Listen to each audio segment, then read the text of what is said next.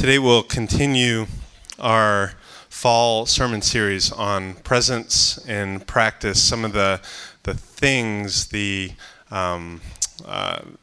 tangible practices that we can do together that in exploring the moments in Scripture and the ways that we're promised that God will show up to us and help us learn how to be even more aware of how God has gone ahead of us and does show up by His Spirit and has shown up in His Son to us.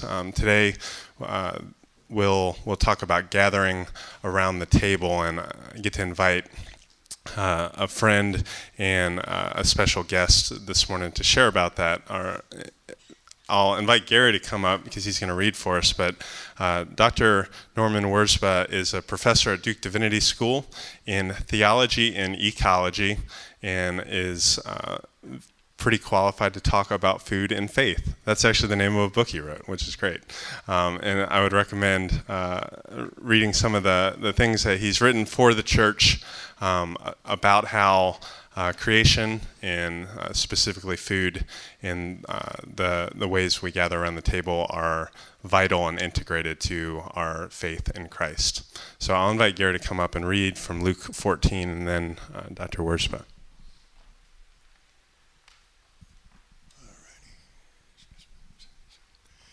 Then Jesus said to the person who had invited him, "When you host a lunch or dinner, don't invite your friends, your brothers and sisters, your relatives, or rich neighbors. If you do, they will invite you in return, and that will be your reward. Instead, when you give a banquet, invite the poor, crippled, lame, and blind, and you will be blessed, because they can't repay you. Instead, you will be repaid when the just are resurrected." When one of the dinner guests heard Jesus' remarks, he said to Jesus, "Happy are those who will feast in God's kingdom." Jesus replied, "A certain man hosted a large dinner and invited many people. When it was time for the dinner to begin, he sent his servant to tell the invited guests, 'Come, the dinner is now ready.' One by one, they all began to make excuses. The first one told him, 'I bought a farm and must go and see it. Please excuse me.' Another said, 'I bought 5 teams of oxen and I'm going to check on them. Please excuse me.' Another said, 'I just got married, so I can't come.' When he returned, the servant reported these excuses to his master. The master of the house became angry and said to his servant, 'Go quickly to the city streets, the busy ones and the side streets, and bring the poor, crippled, blind, and lame.' The servant said, 'Master, your instructions have been followed, and there is still room.' The master said to the servant, 'Go to the highway and back alleys and urge people to come in so that my house will be filled. I tell you, not one of those who were invited will taste my dinner.'" That's the word of God for the people of God. Thank you. Thanks be God.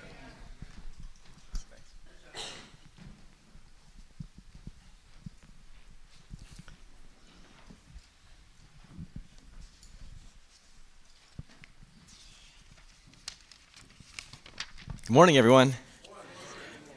It's a real pleasure to be here. I've heard about Oak Church for, 3 years. So congratulations. Will you pray with me? Gracious and hospitable God, calm us down. Help us to be waiting for your word. Help us to clear out of our minds and hearts all the things that will get in the way of hearing what you want us to hear and tasting what you want us to taste. Amen. So I grew up in a small farming community in Western Canada. The people that I worshiped with were farm folk. They were folks who came mostly from Central Europe. This was shortly after the Second World War, and they had come to Western Canada because there wasn't any place for them to farm. back in their homeland of Germany. They came to Western Canada seeking a new life. And what's remarkable to me now when I look back on that generation of people is that they came from the experience of supreme inhospitality. This was war. This was people who had experienced the brutality that people can unleash on each other. And growing up, I would hear stories about what they experienced, about how people who had been on their homeland, their farms, for decades, suddenly had them destroyed, had them taken away. They watched as their livestock was simply killed right in front of their eyes. And they marched, they looked, they were refugees trying to find some place of security. And they were looking for hospitality, somebody who would welcome them. And they found it hard to find. So they went out to Western Canada, to Alberta, southern part of the province, and they immediately founded a church. It's a church where my parents eventually met and were married, so I'm very grateful for that church. My dad was one of the very few people who had a car in this congregation, and so he tells me that on Sundays he would spend about 4 hours driving all over the place, picking up people so they could be at church together. You see, church was an all-day affair. They loved being with each other. And a big part of their being together is that they ate together. They ate together a lot.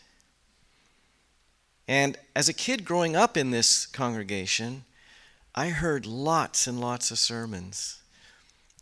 I don't remember one of them. Sorry, Chris. So that means the odds are pretty high you won't remember what I say. And that's okay.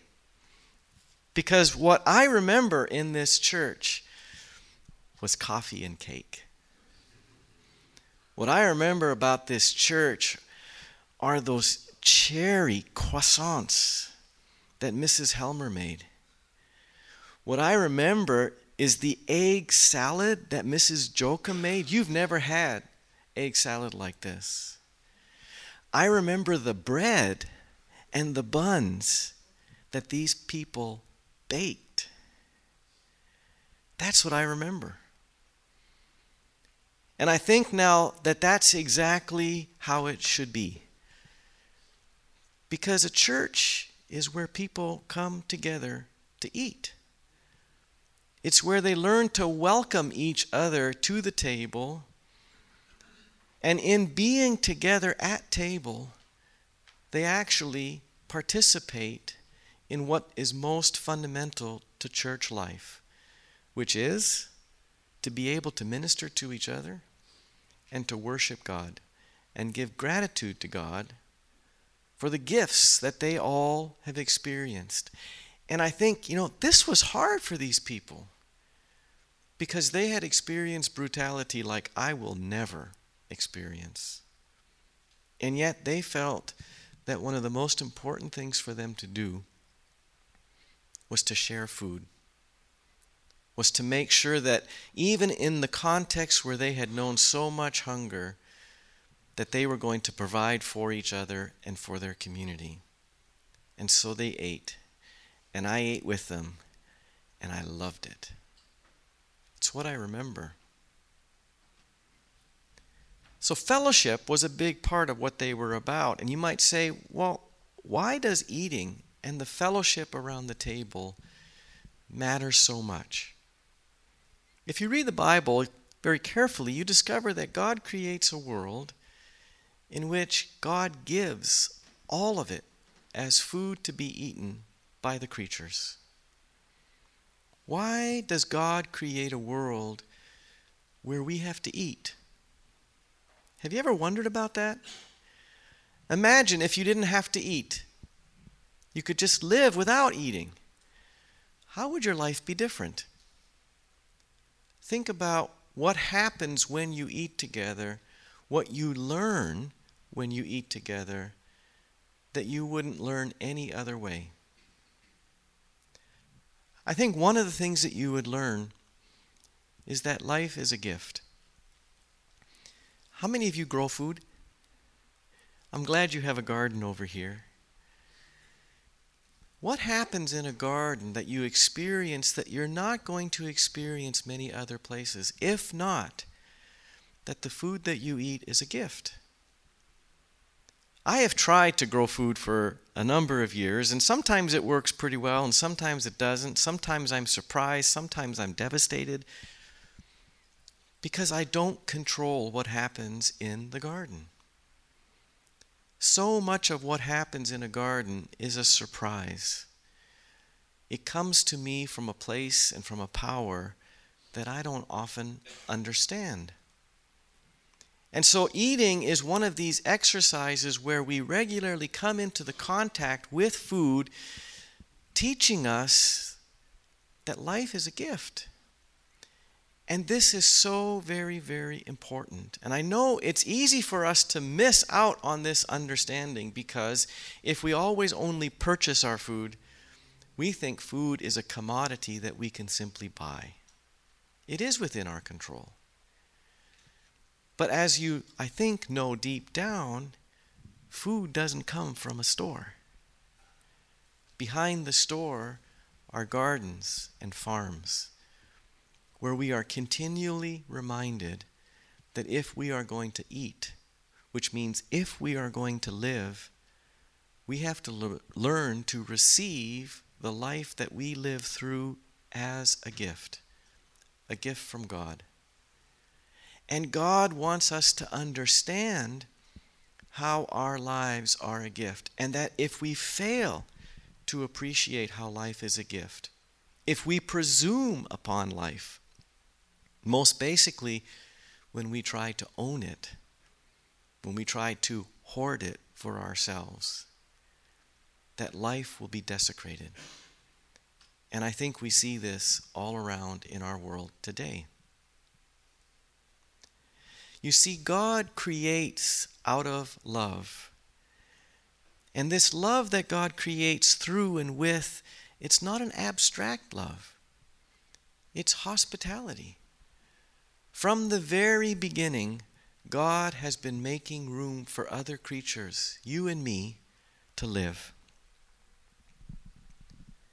Think about your own experience of being hospitable to other people, or being the beneficiary of somebody else's hospitality. How many of you love to get invited to dinner? Okay, every hand is going up right now, because if your hand didn't go up and you say, I don't want to get invited to dinner, what does that mean? Right? If everybody's getting invited to dinner and you're not, your immediate thought is, does nobody love me? And how sad is that? Because a dinner invitation is a declaration of love. Somebody has written to you or called you and said, I want you to come to my house for dinner. And you get all excited because it means, at least in the most minimal sense, they care about me. They want to feed me. How cool is that? Or think about yourself as somebody who maybe invites people over for dinner. What's going on in your mind as you're preparing the dinner? Now, if you're preparing dog food, it's not so good, right? Because imagine inviting people to your table and you give them dog food. What will be communicated? You're not going to think these people love me because they're serving me something that is not for human beings to eat.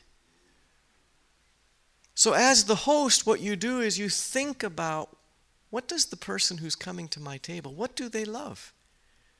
What will taste good? One of my most favorite meals is to prepare the Thanksgiving dinner. So I'm getting excited because it's coming. And at this table, there are going to be all kinds of people eating. And I get to look at the faces of all these people, and I want them all to smile. I want them all to say, this was such a good meal. Because making a meal like that is an excuse for shy people to say, I love you. Because sometimes we find it hard to say. But when we cook for each other, we find a way to show it in the most visible and the most tasty way that we as people can imagine. And as a host, if I made the meal for people I love and they said, I'm not going to eat it, what would they be saying? Except that they don't want my love. So imagine now God as the supreme host. God, from the beginning of time, has been cooking up the feast that we call creation. And God makes it all as an immense declaration of love to us. And it's a world that tastes so good. You experienced this last night. So did I. I was at another pig picking. Aren't you astounded by the fact that God creates a world that tastes so good? Because God is expressing God's own love to us. So imagine what it must do to God to have us show up at the feast of creation and not receive it as a gift, not savor every bite, not cherish the love that has gone into that table. But maybe we come just to grab and run away. Or as Luke's gospel says today, maybe we don't even want to show up. This gospel that Gary read to us this morning is just one of the many, many places in Scripture where God uses our eating together as a way to help us make sense of our lives. Eating is our daily opportunity to witness to what the kingdom of God is about. And in this story, one of the things that you see happening is that people, they want to shortchange who gets invited to the table. Because maybe we just want to invite the people that we like. Or maybe we want to just invite the people that we know will be able to do us a good favor in return. We call this the power lunch, right? And my guess is that you've experienced something like this, where you've been invited to eat with somebody and you know they're not really interested in you, but they're interested in what you can do for them. And so we're very selective sometimes about who we're going to invite to eat with. But Jesus is saying that's not how this works. And Jesus says instead that we are supposed to invite the people who cannot do us a favor in return. Because the eating is fundamentally about expressing our love to each other and witnessing to God's love for all of us. And sometimes I think we want to restrict this love of God when it's so clear in Bible that God's love is not restricted to anyone, to any particular group. It's not even restricted to people. One of the stories I love to present is the story of Noah. When I was a kid, I grew up believing that this was a story in which God is really mad. And God decides to destroy the whole world by sending down a flood. But there's this one person named Noah who's declared to be a righteous one.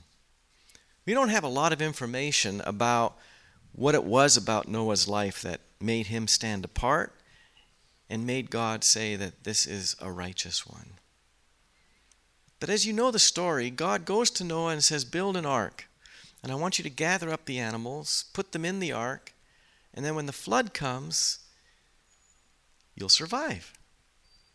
So as a kid, I thought, well, this is an escape story because all these creatures are going to die. All these people are going to die in the flood. But the ark is going to be that one little rescue vehicle that's going to save a remnant stock so that when the flood's over, the animals and Noah and his family can repopulate the earth. And so what goes on in the ark really isn't that important. The ark is simply that little moment where God takes aside some of the creatures so that when it's all done, life can flourish again. Years later, I learned that this is maybe not the best way to think about the story, because it takes our eyes off the ark. What we need to do, I think, with this story is realize that the ark is absolutely central, because the ark is the training ground for the work of hospitality. The ark is like a church where we learn to be hospitable to each other. So you have to try to put yourself in Noah's shoes. Imagine that God comes to one of you, or maybe all of you, and says, there's going to be a flood, folks, and I need you to build an ark. And I want you to just, let's be easy. Just the Lakewood community. I want you to gather up the life of Lakewood community because I need you for when the flood is over. What would you have to know to do this? Because as the story is written, how many months are they in the ark? Almost a year. So if you're Noah and you know that people are going to come over for a year, what do you have to do? What do you have to know? And what do you have to love? Because remember, Noah is the one who's going to have to feed all these animals. And he can't just let them loose on each other. So Noah had to, first of all, know what creatures are around. Then he had to know what do these creatures need to eat. And then he had to know, how do I take care of these creatures for all these months so that when the flood is over, the creatures will be alive. And they'll be able to go out into the world and be a witness to God's continuing love. One of the rabbinic traditions says that in those many months when Noah was in the ark, he didn't stop once to sleep. And you know why? Because if you've ever had a really good party where you are the host and you're enjoying feeding all these people, it's such a good time seeing them so happy. Are you going to want to get away? Are you going to want to go to sleep?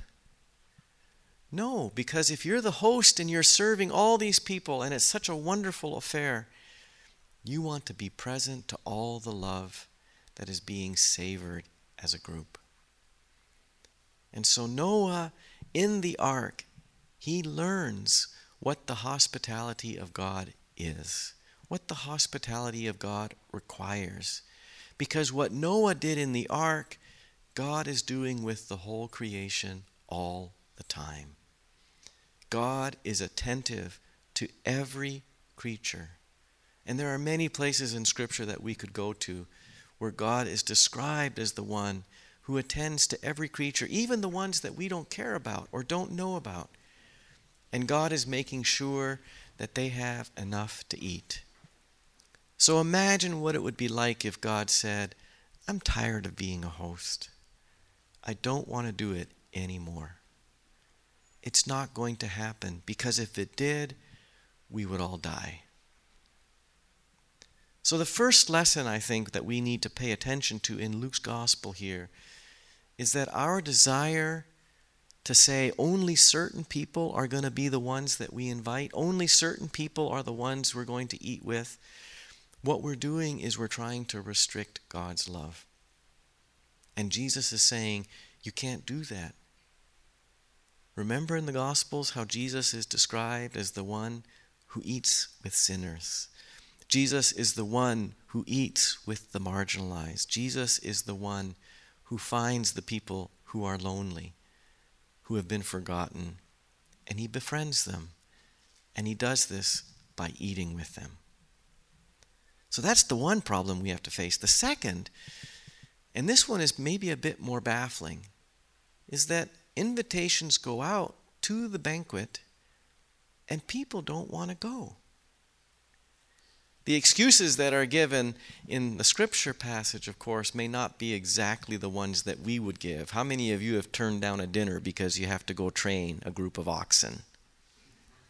Any of you do that? I don't think so. But we've got our own reasons.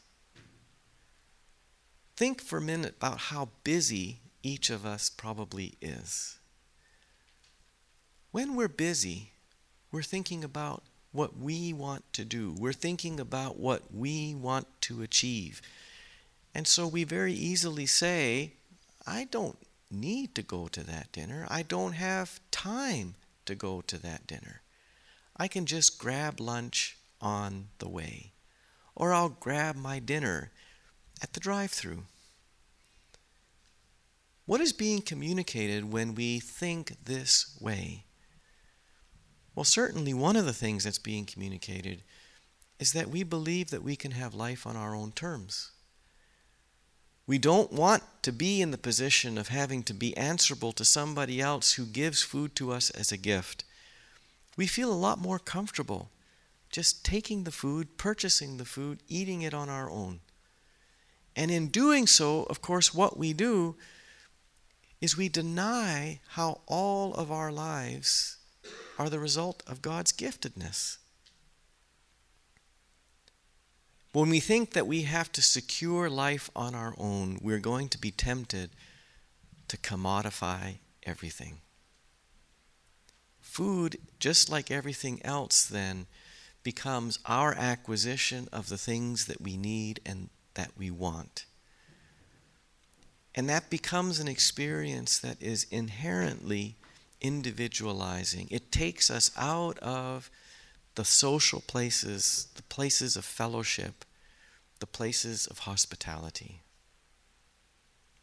Jesus is telling us that when we become invited to the feast of creation, we shouldn't be too busy to acknowledge the gift, to receive the gift, and then learn to share the gift.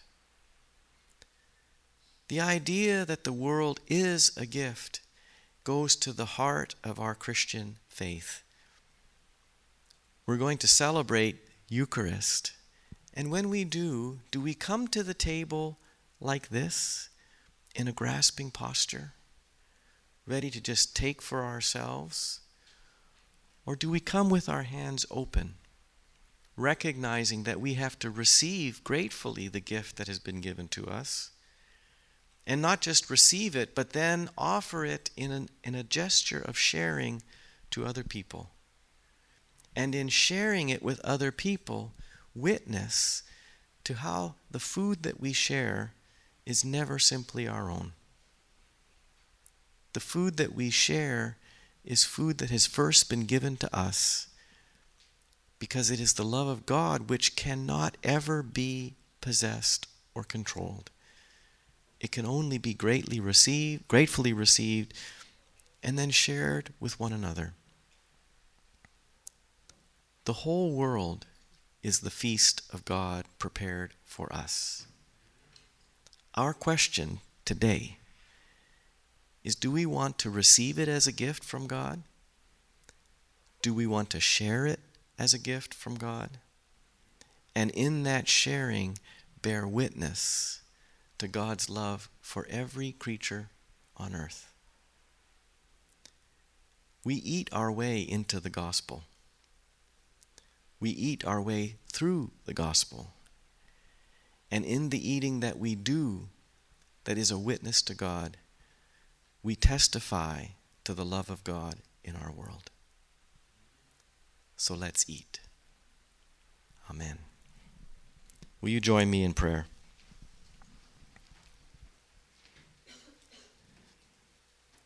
Gracious and hospitable God, you have created this world as a feast where we can see and taste, touch and feel your hospitality.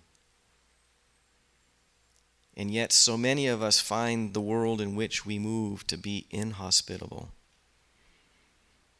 We find that we don't have time for each other. We don't have time for you. And so we retreat into anxiety or stress or loneliness. We hide behind anger or suspicion or worry. Help us to see that you are the one who loves, the one who nurtures, and the one who perpetually invites all of us to your feast. Help us as we come to your Eucharistic table, and as we think about the bread, and we think about the blood, when we think about the food that you give to us, how you have yourself become the bread of life, our nurture, so that we can become nurture for the world. Help us when we come, and as we taste, that we might learn how the world has never tasted so good, and how its tasting so good is an invitation to us to invite everyone else. Bless us in our life together. Amen.